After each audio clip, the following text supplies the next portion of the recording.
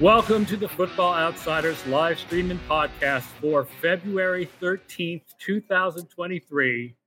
We are celebrating the Kansas City Chiefs beating the Philadelphia Eagles last night in Super Bowl 57, or in Mike's case, not celebrating the Eagles' loss. What a night! Make the COVID go away, my friend. Putting it in every orifice, taking the pain away. We'll turn it all on my ankle, too, so I can feel like Mahomes. I can feel like a champion. Thank you, everybody, for watching. Please feel free to ask us questions about last night's game if you're watching live on Twitch or YouTube. So it was a really great game for 58 minutes. I mean, I think it was sort of a contender for greatest Super Bowl ever, especially if you like offense. And then the last 2 minutes were massively anticlimactic. Yeah, you know, even as an Eagles fan, it's like, this is exhilarating. The back and forth is exhilarating. You get that, you know, you respect the opponent, even as if you're rooting for your team. And the end of it, and like we could talk about the penalty or whatever, it was like getting a breakup text. Like, if you have a breakup fight, you walk away from it and say, well, I got my emotions out and I said my piece and I now know we're done. If you have a breakup sad conversation, it's like, at least we respected each other that much. The breakup text is like, screw you. Nah, it's over. Goodbye. You don't even get a chance to process it. And I think that's the feeling of Eagles fans. I talked to some people this morning. It's a feeling that the call doesn't cost the Eagles the game. It costs the Eagles a chance. Because the Eagles an opportunity to make some kind of statement at the end of the game. And that's why it's a breakup text. Like, I don't even get to tell you how I feel because you just said, boop, and then mute. And that was the end. It would have been a much more fulfilling ending with the same result. Yes. If they had not called the holding penalty. Yes. Kansas City had kicked a field goal, and then Philadelphia had not made it down the field, and Kansas City won. Like, right. Kansas City still would have won, but at least there would have been that feeling like, oh, Philly got their last shot. Like, the officials didn't decide this game. And I know that Bradbury said after the game that it was a penalty that he did hold. The problem is that they didn't call holding of that type for most of the game. And then they all of a sudden, like, it is a penalty, but they weren't calling it for most of the game. And then all of a sudden at the end, they called it.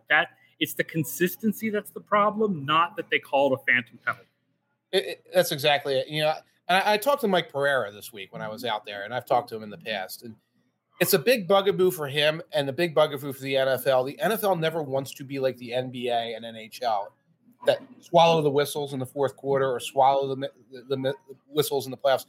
That mentality is anathema to the NFL. Pereira hates it. The league hates it. So it's like, we're calling this game consistently. So, you know, Greg Olsen was saying it. I think a lot of us were saying it. Fans were saying they should let them play in the fourth quarter, let them play in the fourth quarter. The NFL doesn't think that. But you're right. They should let them play as much as, at the very least, as much as they played for the first three quarters. You can't tell me that was the first defensive hold on both teams. And if that penalty gets called in the first quarter once or twice or second quarter once or twice, it's like, we know how this game's being called. And Bradbury might know to, like, you know, back off and take his chances or whatever on that play. Instead, we get what we get. And yeah, just from a neutral observer fan point, that had to feel like a damp squid at the end of the game. Yeah, it felt like, this is how we're going to end it. It felt a little dirty. Yeah. We were supposed to get like a big comeback drive at the end. And I mean, It would have been better if Juju had just caught the pass and scored the touchdown, because then Philly would have been down 7. Right. But they would have had the chance to come back, and then that would have been exhilarating. That would have been exhilarating. And, you know, I almost wanted, like, the Eagles are the innovators of the push sneak. I almost wanted them to go out and push Pacheco into the end zone when he ran to the 1 yard line. I think it was McKinnon. But McKinnon deserves credit for knowing to slide, and not he does a great job.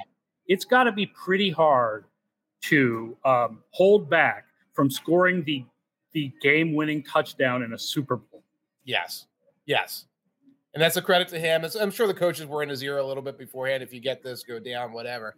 But, like, I almost wanted somebody to come up from behind, like, no, I'm pushing you in. We're going to bring Dallas Goedert and everybody on the field to push you into the end zone like you're Jalen Hurts, just to get the game to continue. Yeah. Let's give Kansas City credit for a few things, though, right? Like, things that are not the holding call. Okay, so number one, the fact that Mahomes was not sacked all game. Yes. The offensive line did not do a fantastic job because Mahomes was definitely under pressure, but Mahomes did a fantastic job of not letting any of those pressures turn into sacks. 100%. I think the interior line kept the middle pressure. I know Wiley had a great game from really collapsing the pocket a few times. But a lot of that was Mahomes. But by the way, after the game, I don't know if you were on the Discord anymore. I was on the Discord later. And it was kind of turning into, Mahomes really wasn't that great in the second half. And I was like, no, he was that great. I don't understand. Yeah, I don't understand that thought process. He was fantastic. Right. I feel like we become sort of highlight damaged. And if it's not Josh Allen throwing a 95-yard pass, into threading a needle or whatever, it's not a great play. Second half was full of great Mahomes plays on the robo ankle or whatever he was dealing with, Another thing to give Kansas City credit for, the Philadelphia running game had been fantastically, historically efficient in the second half of the season. Yes. And they kept the running backs to 45 carries on 17 yards? I mean, Hurts got carries and got yardage, but the running backs did not. They bottled up Sanders and Gainwell and Boston Scott, pretty significantly. They bottled them up. They prevented them from getting a lot of chunk yards on first down. There were a couple of times when there were runs on a 3rd and 6 run where the Eagles were like, we're going to get 5 yards and do a sneak, and they got stopped for a yard or two. That's very Looked like they bottled up a couple other things. The RPOs, there were a couple of times where the RPO goes and Hurts is looking for his guy and the receiver's not open. So Hurts had to kind of run out of bounds or kind of throw the ball away. That happened a couple of times. And there were at least 2 middle screen attempts to Goddard that got just completely blown up timing-wise and led to absolutely nothing. And these are plays where it's like Goddard's going to get the ball at Kelsey and Dixon in front of him, and he's going to clobber people, and it never happened. I talked so much about Kansas City being weak in the short middle of the field, and the Eagles never threw there. Right. Other than those couple of weird Goddard screens that didn't work, the Eagles never threw to the short middle. They just didn't do it. Right. There was very little of that. There were a few situations where it was the A.J. Brown slant. Yeah, but no A.J. Brown crosses, just slant. Right. Just the slant. So for whatever reason, they didn't feel comfortable attacking there. Now, part of it was they were attacking very well elsewhere. But this was a game where a couple of stops make a difference. A punt here, a punt there, a field goal there was the outcome of this game for the Eagles offense, and they didn't optimize it. The other thing to give the Chiefs credit for is the 2 goal line plays that were essentially the same play where the guy went in motion behind another receiver and then came back outside and nobody covered him. And the first time they did it, it was, the thing is that the dude motioned behind Travis Kelce and all the attention was on Travis Kelce and therefore the guy was open. The second time they did it, he motioned behind Marquez Valdez-Scantling and they still didn't cover that guy. Yeah.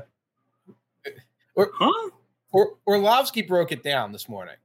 Okay. And it was a shift where the corner covering the motion guy was supposed to rotate back to safety. Safety rotates over to corner. That was the design of the Eagles defense.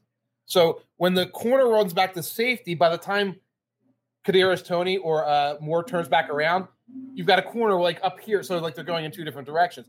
So the first time it's that's a brilliant concept, Andy Reid. The second time, it's still a brilliant concept. But come on, Jonathan Gannon. Come on, Eagles. This is the Super Bowl. The stakes are high. This little thing has been exposed. You can't give up 2 wide open touchdowns at the 5-yard line. You just absolutely can't. Yes, Todd. They 100%.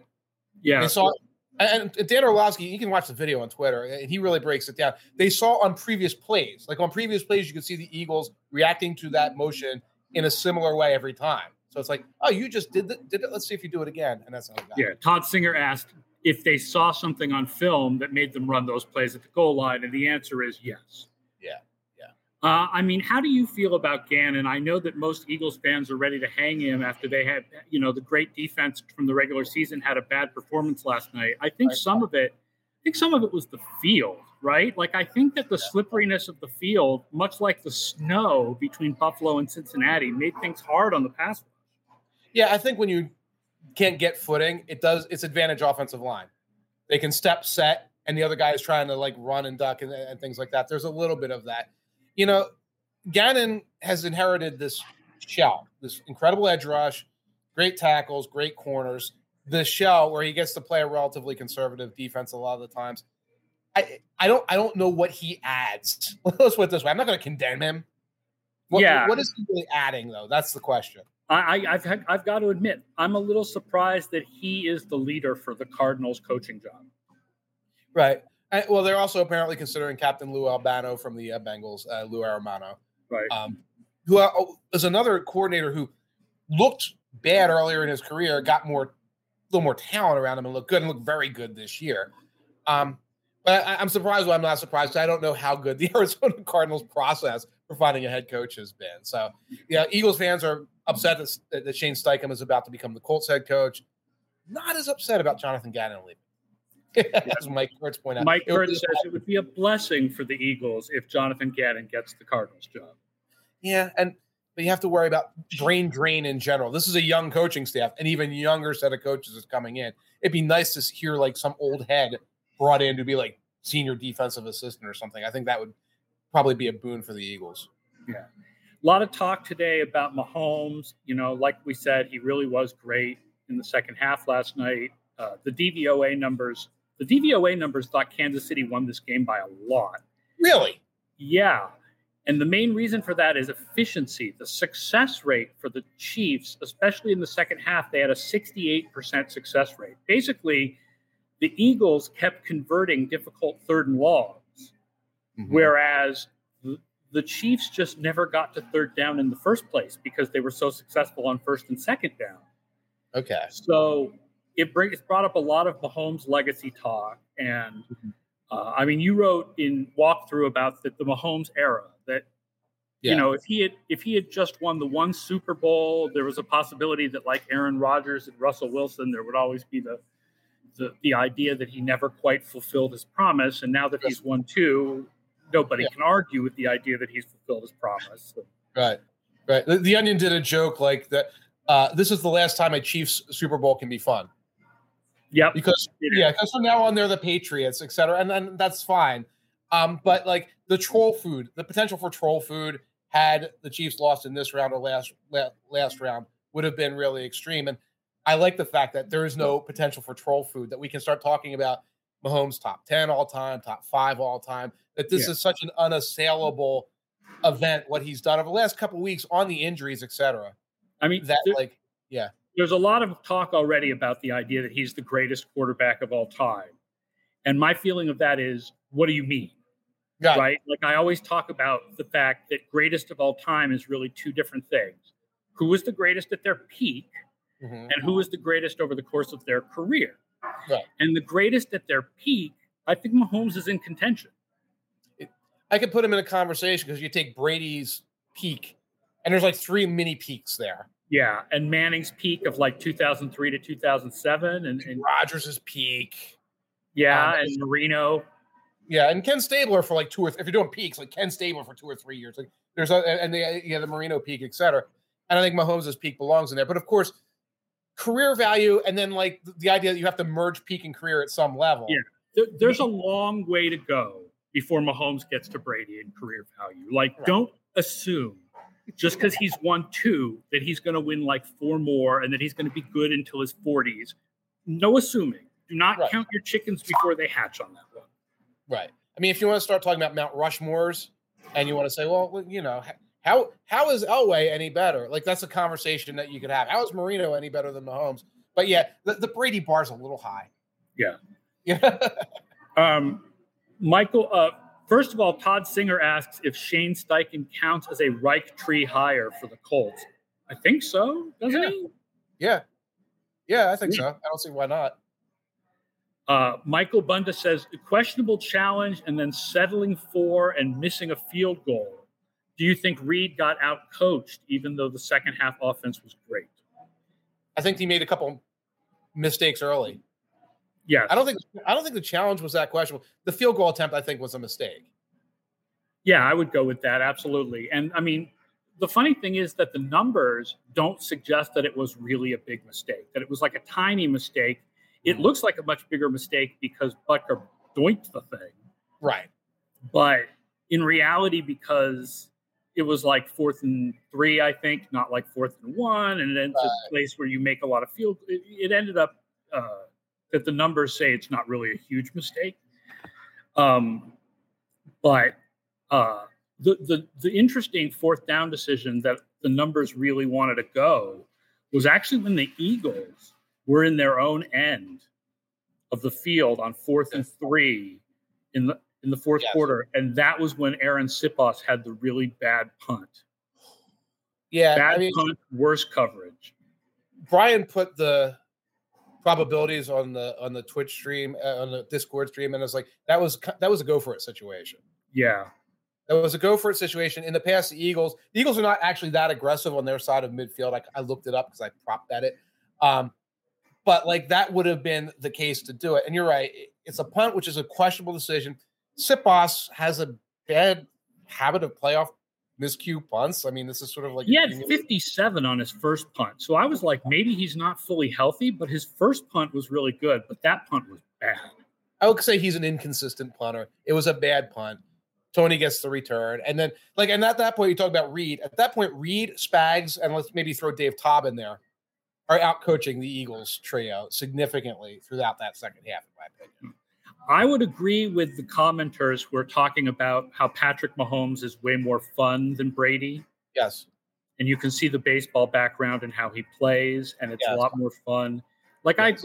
I mean, it was fun for me as a Patriots fan to have Brady do the thing he does. But I understand that it was less fun for the rest of the league. That being said, no matter how much fun Mahomes is, he's going to become the villain. He's going to become the villain for every Bills fan, for every Bengals fan, for the 3 or 4 Chargers fans. Like they're going to have to get past him for the next 10 years. Right. And people are going to get angry at him. Yeah. And stuff that seems fun now is going to seem obnoxious in 10 years. Agreed. And like Kelsey's, we were underdogs and no one believed in us. That's already like, okay, come on. Nobody didn't believe in you except some lots of people believed in the Chiefs. I know I picked them.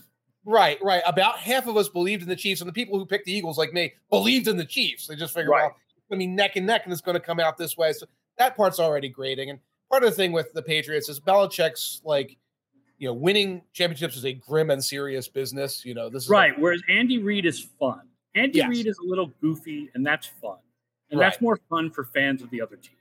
Right, exactly. And for a national fan to look at. But you're right. He will become the villain as these years go on. Yeah. Flynn Haggerty says, weirdly, the Patriots seemed more fun in the 2000s when Brady in his game manager phase.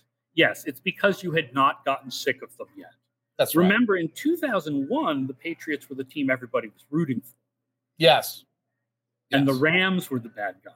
Yes, and it was a spunky underdog. And then it's like, what a well-run overall process this is. Right. And then in 2007, it's like, holy crap, they've just basically broken the league. And then, but then the second decade of it comes in, and it's like, okay, we're tired of this. There's the scandals. There's all that thing coming in. And it's just like, okay, we're done here. We're done hearing about how he's the goat of goats. Let's talk about something else. And on this same line of discussion, the Chiefs are the favorites for next year, and rightly so. Yes, I pulled up. I joked about it in walkthrough. Like I wanted to go back, and this is about 45 minutes after kickoff, and it's like, I put a bunch of prop bets in. I was like, I'll write about the prop bets, and I go to DraftKings, and it's like half hour after the Super Bowl, and they've got a women's tennis match from wherever in the world, Dubai or someplace like that up. Like the Super Bowl never happened. It's time to bet on women's tennis. But because the sports book doesn't do reviews, it's what are you going to bet on now? So what women's tennis is off to the side right now. We have team futures. You can bet right now Super Bowl 24, and you can get the Chiefs plus 600, get the Bills plus 700, 49ers plus 800, Bengals plus 900, Eagles plus 900, or those Dallas Cowboys at plus 1,400. Like anything? It makes sense to me because those were the 6 best teams this year. Yeah. And there shouldn't be huge changes for any of them. Obviously, the Eagles have some players, some veterans that are going to leave, but they're still going to have Hurts, and they're still going to have Brown and Devontae Smith. And the way too early DVOA projections will probably have Buffalo number 1 because we had Buffalo number 1 for this year. But I fully agree with the idea that the Chiefs are probably a better bet to win the Super Bowl because at this point nobody should question Mahomes in the playoffs. Right. So, I mean, none of those lines really surprise me at all. Agree. None of them surprise me, and none of them have me running to place a super early futures bet. Like, oh, this is offline, and I'm getting value. Let me throw a couple others at you. This is teams of interest, otherwise known as teams that click. Jets at plus 2,800. Packers at plus 3,000. Interesting that the Jets have better odds than the Packers. Yeah. Giants at plus 4,000. The Norsemen of Fraudulence, the Vikings, at plus 4,500. And your hometown, New England Patriots, at plus 6,000. And also the Brady-less Bucks were. Yeah. I had mentioned to Mike on our Slack, but somebody tweeted the bets, the lines from Fox Bet, which is Fox Sports' betting app. Okay. And they had the Buccaneers 10th, which sounded insane. And I was like, there's no way any other book has that. And the answer is there is, in fact, no way that any other book has that. The Buccaneers are a bad bet. Bad bet. And there's probably, it could have been a week old or 2 week old thing that someone pulled out and tweeted, or they haven't adjusted. Or maybe there's like this, some books are hedging against the Brady return, even though I don't think he would go back to the Buccaneers. I think at this point he's, we talked about this in an earlier show, that the emotion that he showed when he announced the retirement was very different than it was last year. It was. And also, given the cap situation in Tampa, if Brady did come back, why would he want to go back to Tampa? It doesn't make sense. Right. Given the Chiefs and the quality of the Chiefs, Bengals, and Bills, I would stay away from any of those AFC long shots. I guess I like the idea of either the Cowboys at 1,400 or the Lions, wherever they are. Plus 3,000. Yeah, I mean, surprise team to come out of the NFC, Lions, maybe. I'll have my eye on the Lions divisional props and some of the other props along the way. I mean, it's a big rise to get them all the way to the Super Bowl from where they are now. They are going to add defensive talent. They have plenty of cap space, and all those defensive free agents that get cut by other teams, like Levante David and whatnot, James Bradbury, like either that don't get cut or don't get re-signed. A lot of those guys are going to the Detroit Lions. Yeah, you're right. Now you can get them, by the way, to win the NFC at plus 1,100. If your idea is they can win that conference, and it's theoretical, especially with what you're describing. But I don't see them beating, a Burrow, Mahomes, Allen team.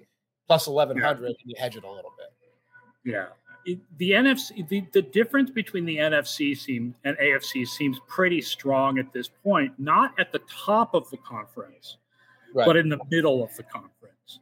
Yeah. Right? Like you would like the middle teams of the AFC much better than the middle teams of the NFC.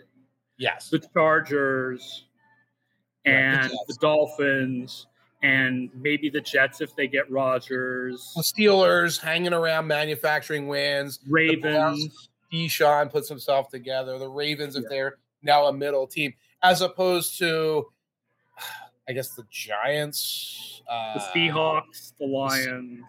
Right. And the bottom tier is like catastrophic. The NFC South all looks like a mess. The Saints are finally going to pay the piper this year. Well, Derek Carr said no. That's a pretty that's a piper. Well, I don't know if Derek Carr said no to playing for the Saints or he said no to letting the Raiders get compensation for him to play with the Saints. Right. Well, he's going to go on the market, and somebody's going to outbid the Saints for his services. Yeah, because the Saints have no money.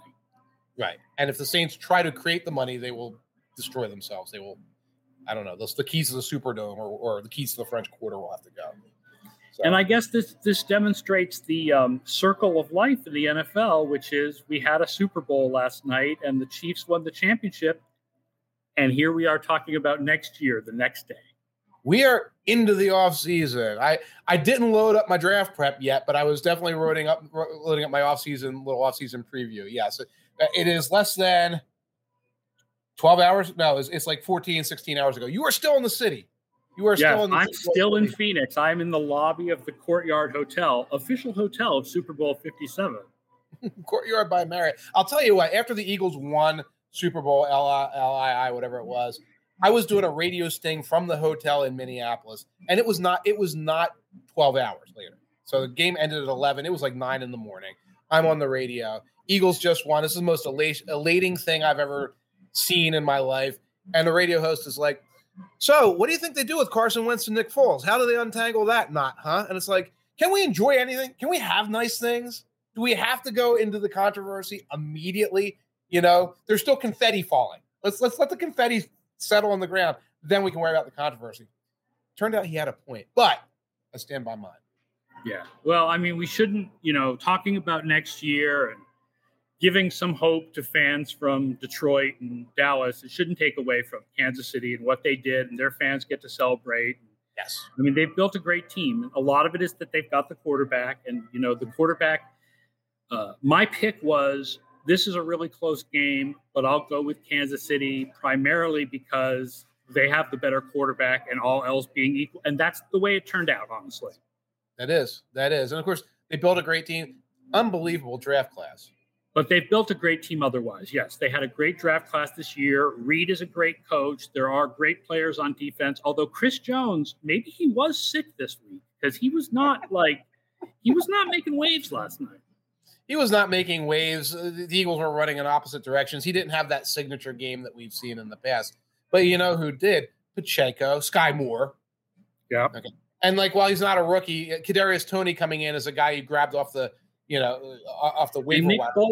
Nick Bolton, I wrote in the preview about how he's not that good in pass coverage, but the Eagles never really tested him in pass coverage. But against the run, he was fantastic, and he got the fumble on Hurts and returned that for a touchdown. And he returned the other one for a touchdown that turned out to not be a fumble. What do you think about the issue of what's a catch, by the way? Because I feel like I tweeted last night that I don't know if there's any way to get away from this kind of Talmudic parsing of the as long as we have instant replay, as long as we have instant replay, there are going to be these catches that once you go back and look at the film, they're going to, the ball moved slightly. Oh, yeah. It feels a little freaky. Like you want just a catch to be a catch. And I'm sure for people who are not hardcore football fans, having the Super Bowl interrupted for that sucks. And yet I don't know how you stop it. A couple of years ago, they settled it down a lot. What's a catch disappeared for a couple of years. Goodell said at one of his press conferences, I want to try to fix this. And he kind of told the replay officials to have a sort of a light touch. And for a couple of years, there were a lot less what's a catch incidents like 2019, 2020. And one of the things that they did was the little microscopic movement of the ball at the ground, which they seemed to obsess over. They kind of just took that out of it. And they said, you know what? The ball can move a little bit when the guy's heading to the ground. So the solution is there. And one of the most basic solutions, again, Mike Pereira used to say this all the time, is stands is your friend. If you look at it and you don't see something overwhelming, that's what it's supposed to be, something overwhelming. Stands, go, play the game, okay? None of what we see in these overturns is usually overwhelming, okay? Yeah. It is usually, the 11th review, we caught something, and that becomes a culture. That's a culture among the replay officials and the officials.